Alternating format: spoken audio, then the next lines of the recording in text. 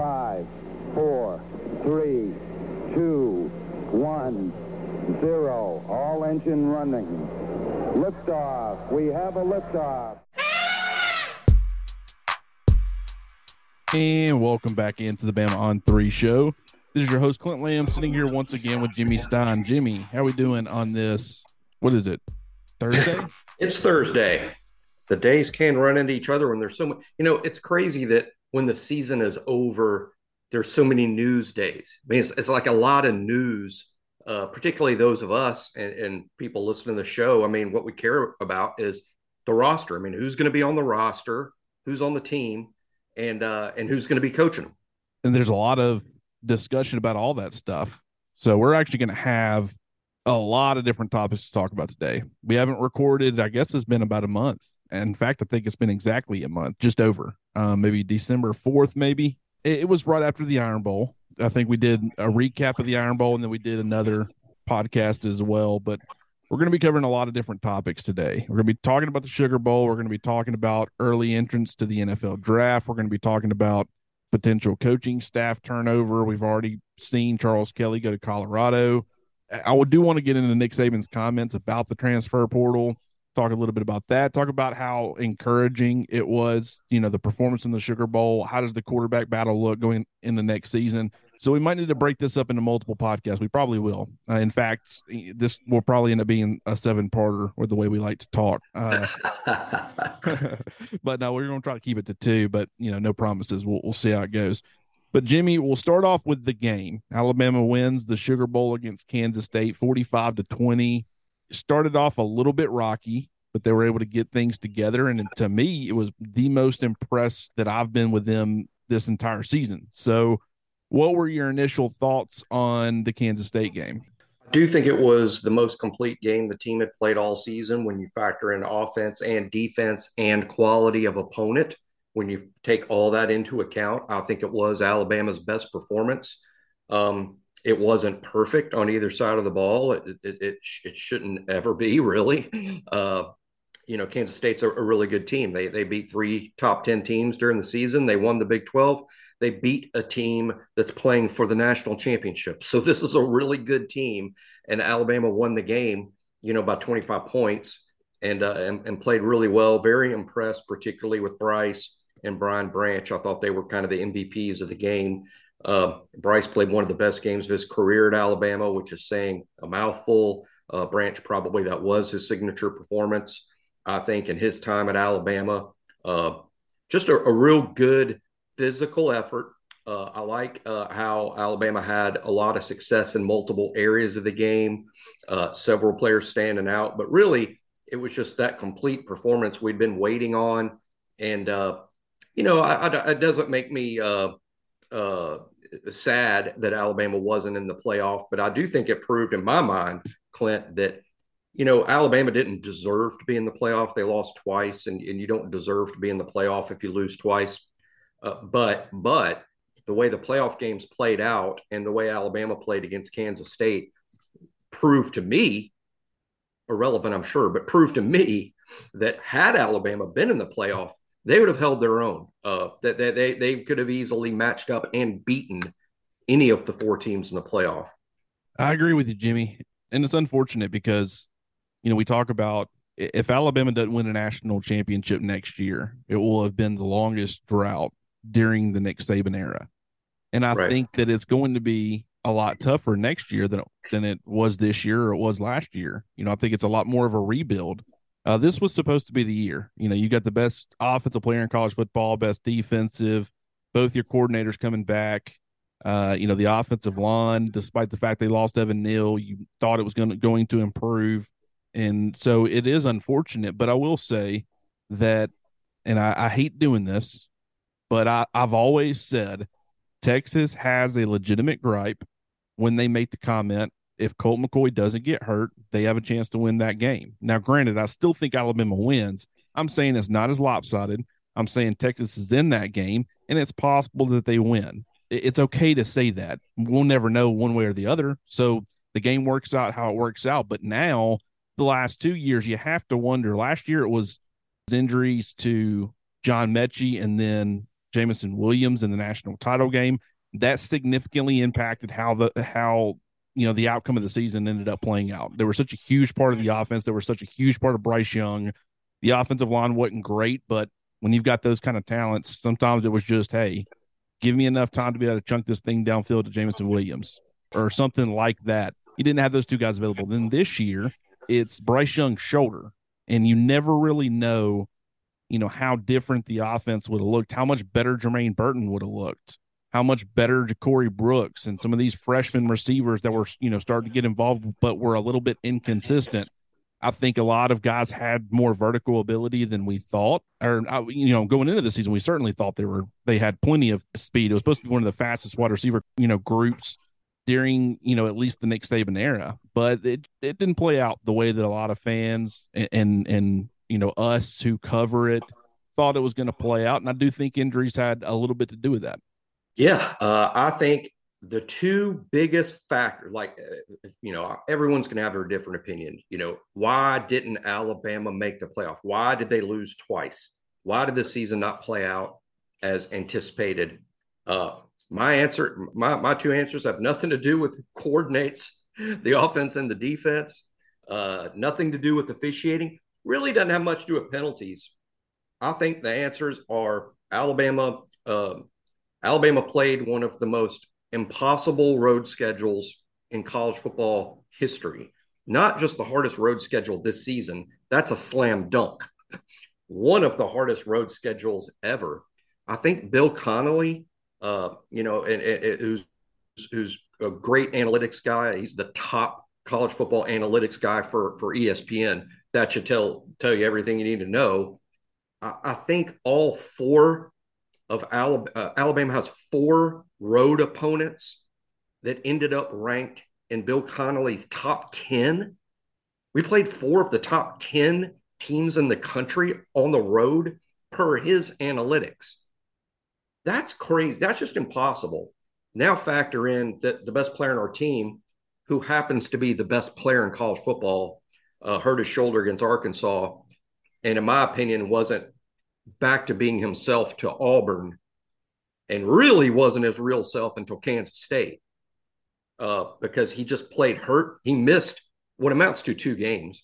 I mean, he did get hurt after the Arkansas game started, but Arkansas, Alabama led 14-0. Arkansas scored more than 14. That to me, Milroe really was the quarterback in the Arkansas game, and then was the quarterback against A&M. So Bryce missed 2 games, played hurt in the rest. I think those were the biggest factors. I would love to play that LSU game again with Bryce Young as healthy as he was against Kansas State. Bryce completed less than 50% of his passes against LSU.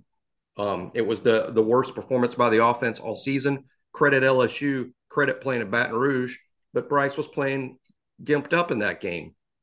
So to me, those were the two biggest stories of 2022 in terms of why they didn't make it to the playoff and win the playoff. The road schedule was just borderline impossible, and Bryce was hurt for 2/3 of the season. And here's the thing about the schedule that people's got to understand. Ask anybody, any fan base, and you can pose the question this way. Tell me the first thing you think of when you think of college football. And if they're an Oregon fan, they're probably going to say Oregon. But the number 2 team that everybody is saying is Alabama. If you go and you find someone that doesn't even really follow college football, they're a big NFL fan, they don't care anything about college. You say, tell me the first word you think of when you think of college football. 90% of people are going to say Alabama. It is the standard. It is the premier program in college football. Now I want you to think that adds an extra layer. You can have a number 1 ranked Georgia come into your house. You can have a number 2 ranked Ohio State. And I'm not saying that teams don't get up for those games. They certainly do. Those are the kind of games that can make your season. If you end up having, if you're Auburn and if you pull the upset on Alabama, even though, you barely squeaked by and barely made a bowl game in that instance, it's still like hey, we still got them, man. We still got the guy, the king of the hill, the king of the mountain. And I understand that Georgia's starting to kind of take that over a little bit. It's kind of making that transition, but it's not even close to being there yet. Then I want you to think about the teams that were good this year that Alabama played on the road. and the extra motivational factors involved. You got LSU, rival. Nick Saban was at LSU. LSU fans hate Alabama, period. You got Tennessee, one of the biggest rivals, one of Alabama's biggest rivals. It had been 15 years. There's so much energy and extra motivation that goes into that game, and it's on the road. You got the crowd that's super emotionally involved in the game. You've got Ole Miss with Lane Kiffin. You've come close to beating Alabama a couple of years ago. You really want to beat Nick Saban. You're taking extra chances that you probably shouldn't. He does this in every game. And I think in a lot of ways he's swinging for the fences to try to land a job at a place like Alabama. If you can upset some of these teams, then, the perception starts to change. But my point here is that you've got that. And then, games that were played close. Jimbo Fisher, Texas A&M, all the emotion involved with that. We talked about how pissed off Alabama was going to be. I think Texas A&M also, they weren't happy with Nick Saban's comments. They weren't happy with the fact that Alabama came at them and named them publicly, when he was making his comments. So we act like it wasn't just, because you watch Arkansas in the bowl game, you watch Ole Miss in the bowl game, and there's arguments to be made. Oh, these teams aren't as good as, we all thought they were going to be. I guarantee you attach Arkansas's emotion to playing Alabama in Fayetteville, and it's in any other team over there with that type of extra motivation, and everybody's going to struggle, period. So that's kind of my thoughts on that. Who were some of the guys that stood out to you against Kansas State, Jimmy? I mean, I felt Bryce was MVP of the game, one of the best games of Bryce's career, which again is saying so much. I thought it was Brian Branch's, probably his best. Frankly, Brian's been really good all year long and really good throughout his career. But I thought in terms of dominance, that was Brian Branch's best performance. There was one set of downs where he made all three tackles, first down, second down, third down, and they punted. I mean, and it was Brian made all those plays. I think other guys played well. Some of the younger guys, I felt that were exciting. I mean, even seeing guys like Jahad Campbell and Sean Murphy with the inside linebackers, Damon Payne playing. I think you pointed out in your great snap count story on defense that was the second most snaps Damon Payne had played in a game this season. He wasn't a standout, but the fact that the staff trusts him. I mean, that's the thing about Saban. He trusts you or he doesn't. Damon Payne's playing that many snaps, they trust him. It's not like there was a rash of injuries. I mean, the main guys that have been playing all year were all available, and Payne still played, I think, 37 or 40 snaps. So I think a lot of young guys, about Tyler Booker, not just getting his first start, but playing 60 minutes in a game where Alabama scored 45 points against a good defense. So I thought Tyler Booker, just great experience for him. And then wide receiver, Ja'Cory Brooks made a catch in the back of the end zone, which really was a great throw by Bryce. But it reminded me, Clint, to compliment Ja'Cory more. I think we were really rough. I say all the time, one of my sayings that Nick Saban hasn't spoiled us, he's ruined us. And I think Ja'Cory is a great sophomore receiver. Does it look like he's going to be Devontae or Ruggs or Judy or Waddle or Ridley or Amari Cooper? This incredible litany of fantastic game-breaking wide receivers. I don't think Ja'Cory is in their class, but you know what he is? He's a really good college football player. And we hold it against him because he's not incredible like Devontae. So Ja'Cory making that catch reminded me to say that and to talk about it a lot in the offseason. When you look at his numbers over 2 seasons, Ja'Cory Brooks has been a good college football player. Well, to that point, think about the style of offense that he plays in and think about his skill set. Like when they've actually thrown the ball to him vertically and he's had to go up and win 50-50 balls, which is one of his biggest strengths, in my opinion, he's been pretty dang good at it. The problem is that that's not really – Alabama's offense has been creating separation through route running. It's been accurate passes. It's been winning vertically with speed. So his skill set and what, if he was playing in a different offense that really highlighted, hey, let's just throw it up there and let our guy go get it. And not from a speed perspective, but from he's just, he's a 6'2", 195, 200-pound receiver who's going to be able to go up and over guys to win 50-50 balls. He just hadn't been given a whole lot of those opportunities, but when he has, he's been fairly effective at it. So I think that people need to keep that in mind. Like Alabama has had a very specific style of receiver. You want to pursue the 5-star talent, and I do think that he fits what Alabama wants to do in some ways, as far as being a complementary piece. But that's not that type of piece is not going to be highlighted in Alabama's offense very often. And so people's got to understand that I think he's a much better talent than maybe in how he's utilized and what he's been given the opportunities to do. So keep that in mind. I thought Jermaine Burton certainly had a great performance. Now, granted, he's done some things in recent games where he has a very strong first half and then kind of disappears in the second half. And I wanted to point that out because I want to say all three of his catches for 87 yards and a touchdown came in the first half. And if it didn't, then I want to say it was early in the third quarter by the time he was pretty much done. I mean, he led the team in targets with 6, but I want to say all 6 came in the first half, like I said. From there, it kind of just, and maybe it was because they were giving him extra attention. I don't really know, but what I will say is that down the stretch, he has been a lot more effective than I think a lot of people realize or want to give him credit for. Of his, I think he ended up leading the team in receiving yards with 677. Of that, over 52%, over 50% have come over the last 4 games. That's pretty remarkable. That means he went the first 9 and he had, roughly a little bit less than 50%. And all of a sudden those numbers really started to jump. And that includes catches, that includes touchdowns, all of that stuff's between 45 and 55%. And I think that this is the way that I've explained it to people. Early in the season, Alabama was really trying to get him the football vertically, but he didn't have that chemistry down yet with Bryce Young. Then by the time that you would really start to see that start to hit, which you did start to see it a little bit, I want to say against Vanderbilt maybe, they hit some deep shots if I'm not mistaken. But then at that point against Arkansas in week 5, they're taking some deep shots downfield, but it's not to Burton in those particular instances. It was the true freshman. But then Bryce gets hurt, and now he's got the shoulder issue, and that really limits his ability to push the ball vertically. And so it was unfortunate how that ended up working out. But as the games and the season continued to carry on and Bryce continued to get healthy, you started to see that on display a little bit more.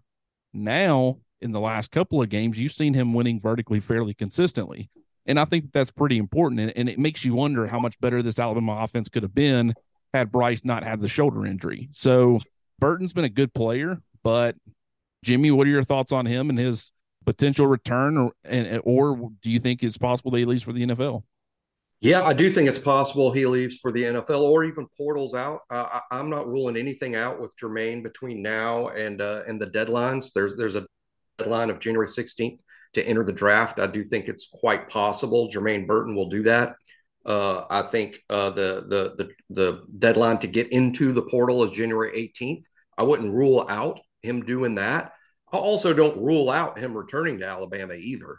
He said he's going to return. We should take him at face value.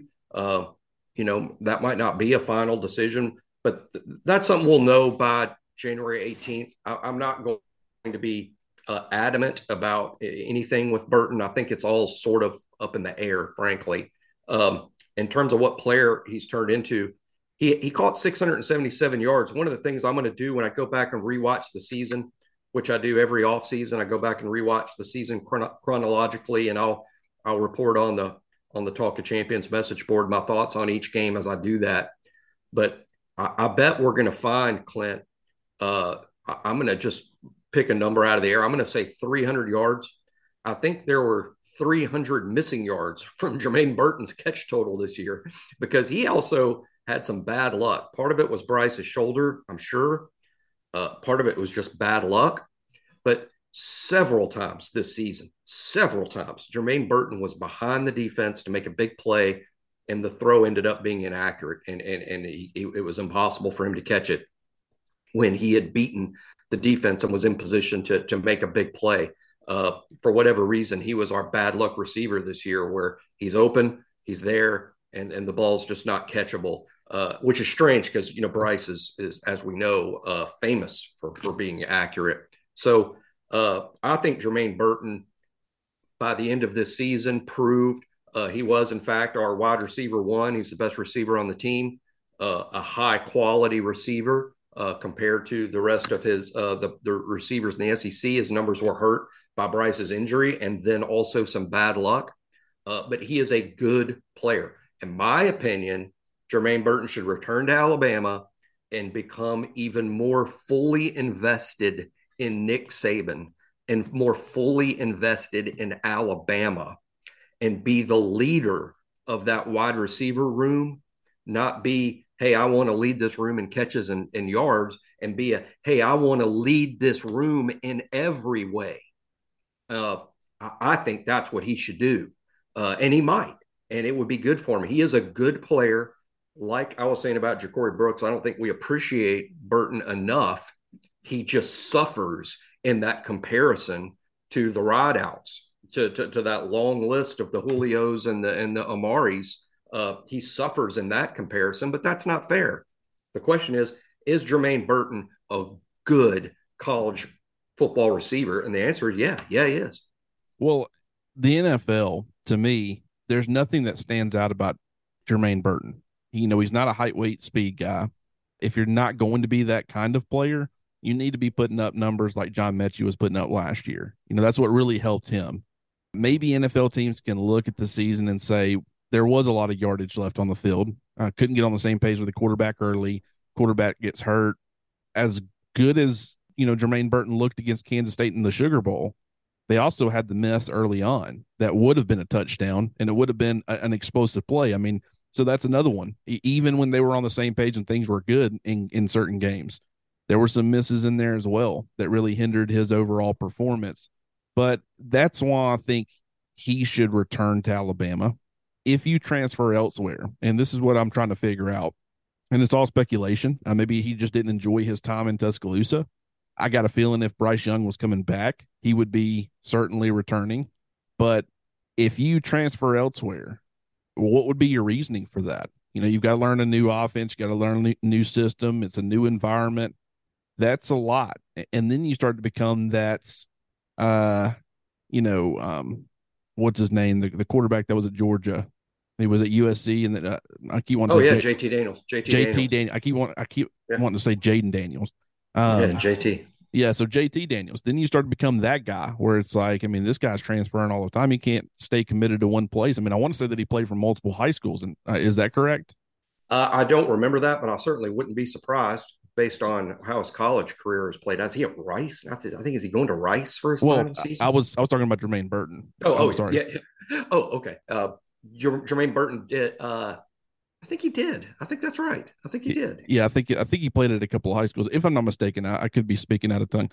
But point here is that what do you think the reason it would be for him to want to go play elsewhere? Would it be the quarterback situation? Would it be the fact that maybe he's looking at, let's say Jalen Milroe ends up winning the job? It's going to be a different style of offense. You're not going to see them slinging the football around 50 times with Jalen Milroe, period. Is he worried about that, you think?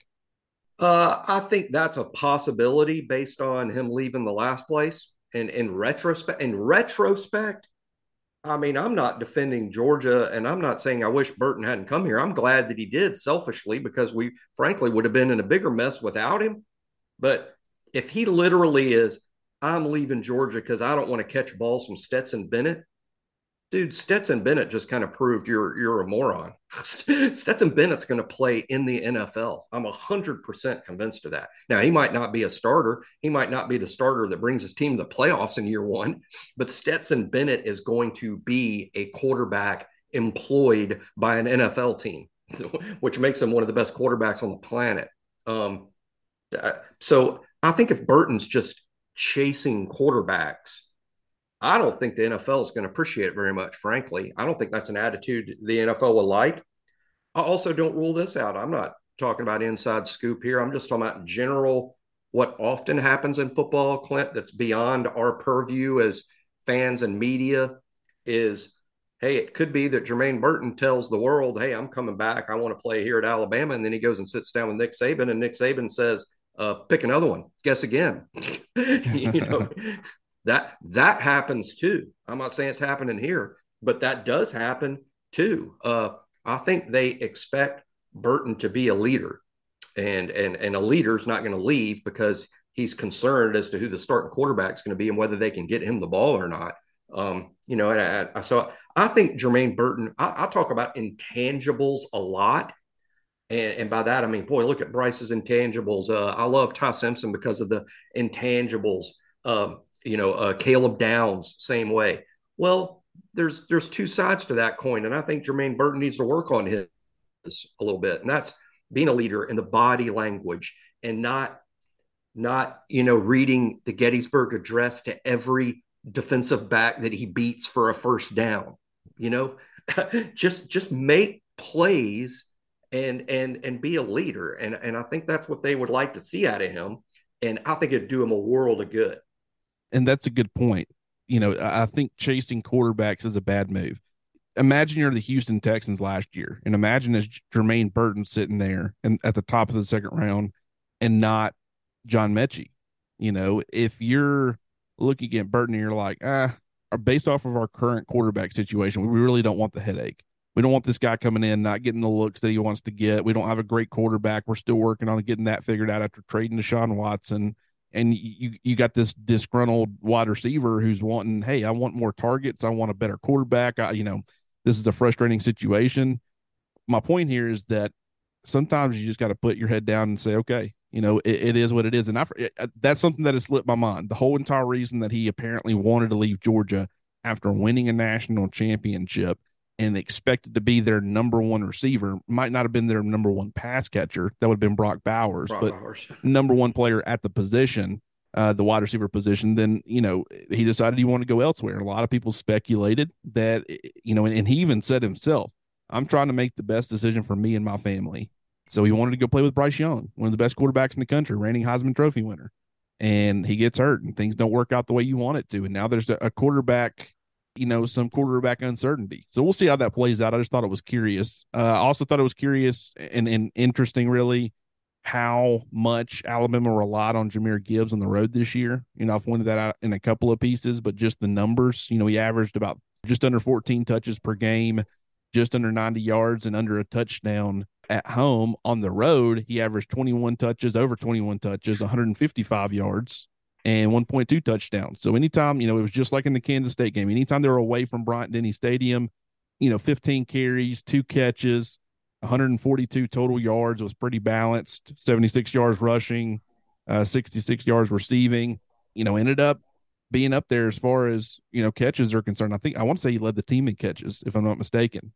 But, I think that even though he didn't have quite the season that a lot of people were hoping for, I do believe that he was a very important part of Alabama's offense. He showed off his versatility, and there's a reason that he's declared early for the NFL draft. He's going to be one of the top players taken at his position. It might not be in the first round, but that's a lot more because of the way the running back position is valued nowadays and not really a reflection of Jahmyr Gibbs' talent. I think he had kind of tapped out or maxed out what his draft value was going to be, through this season in Tuscaloosa.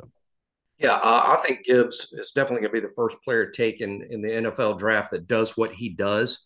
I think the NFL is going to view him as a third down back, a wide receiver that plays running back, and a return guy, and a guy that can play all over your special teams.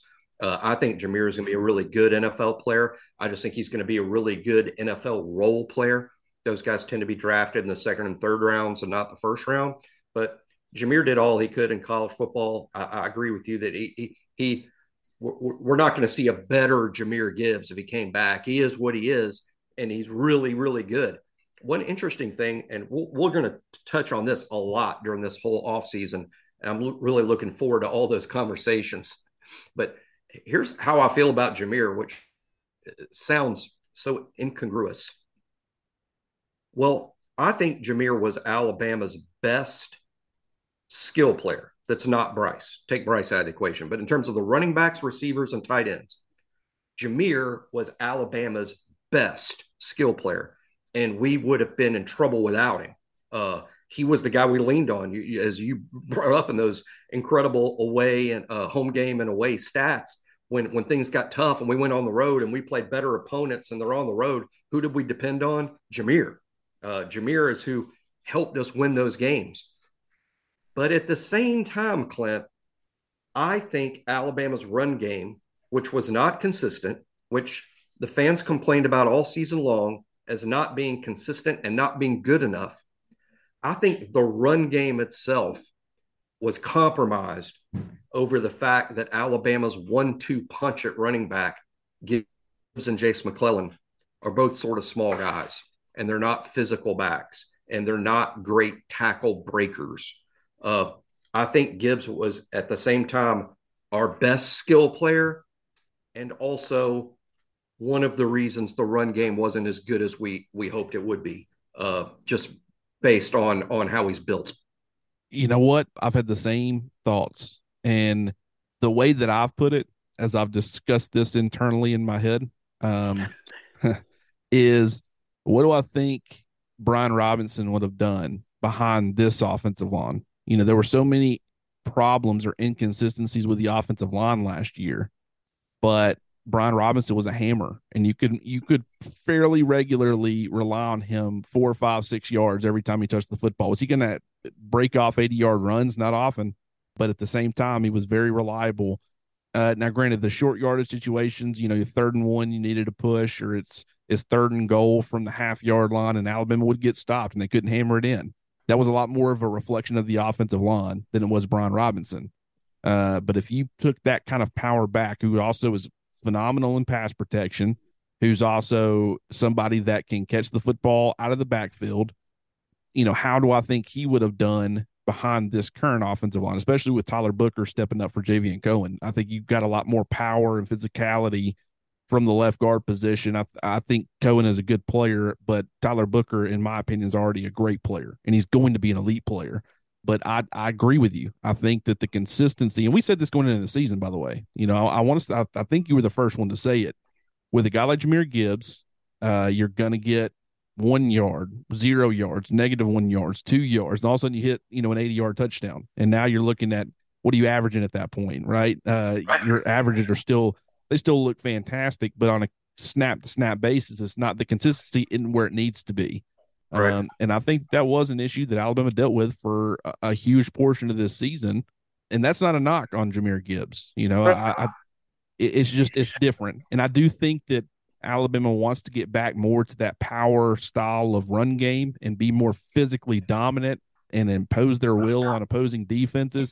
That also could have something to do with, you know, Jermaine Burton wanting to transfer. Like if he sees that coming, if there's been talk about that being something they want to get back to, he might say, hey, you know, in this world, we're not going to be throwing the football as much. And I also want to point out that would fit Jalen Milroe. Like, that is another player in the run game that you would have to account for with his rushing ability. He's got a power style. He can run you over. He can play physical in the run game. And so if you are thinking, okay, whether it's Ty Simpson or Jalen Milroe, there's some mobility there.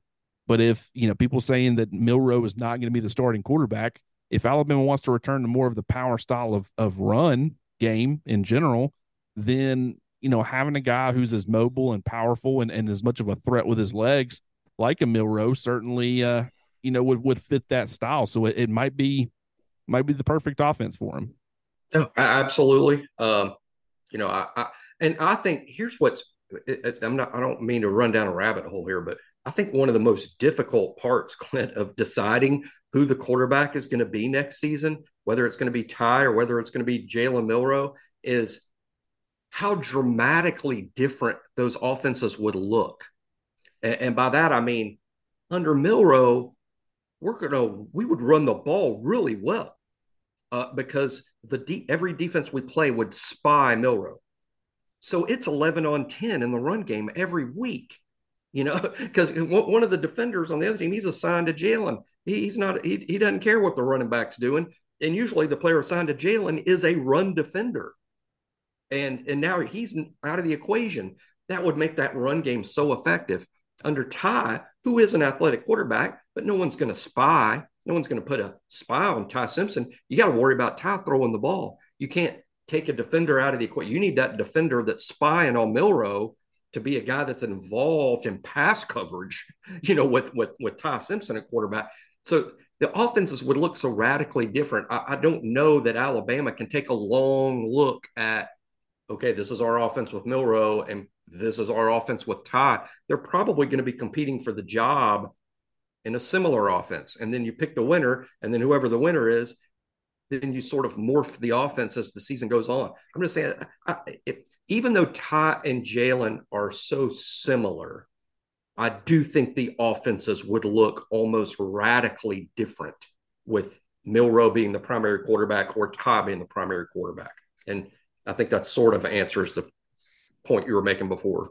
Well, I mean, and I do think that, Nick Saban's already talked about they want to get more back to RPO style and utilizing a lot more, utilizing tempo more in their offense. And I think that you can utilize the RPO game with both quarterbacks for various reasons, right? I mean, I think that, when you run an RPO and you run a zone read, which Alabama never ran zone reads, it was either Bryce was handing it off or Bryce was pulling it and throwing it on an RPO, mostly because you never saw him have design quarterback runs with him in the game. With Jalen Milroe, you saw some zone reads. And so the two look very similar.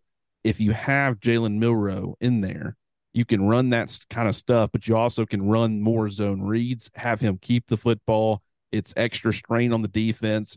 But then if you got Ty Simpson in there, he's got that same, I wouldn't say the same mobility, but he's got that mobile factor, but he's also an extremely accurate quarterback. So the RPO from his standpoint is going to be the accurate, quick passes, get the ball into your receiver's hands in space, like a Malik Benson. I think that's going to be a huge part of his game.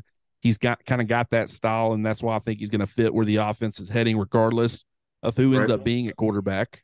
So, yeah, it's going to be a fantastic quarterback battle, coming up.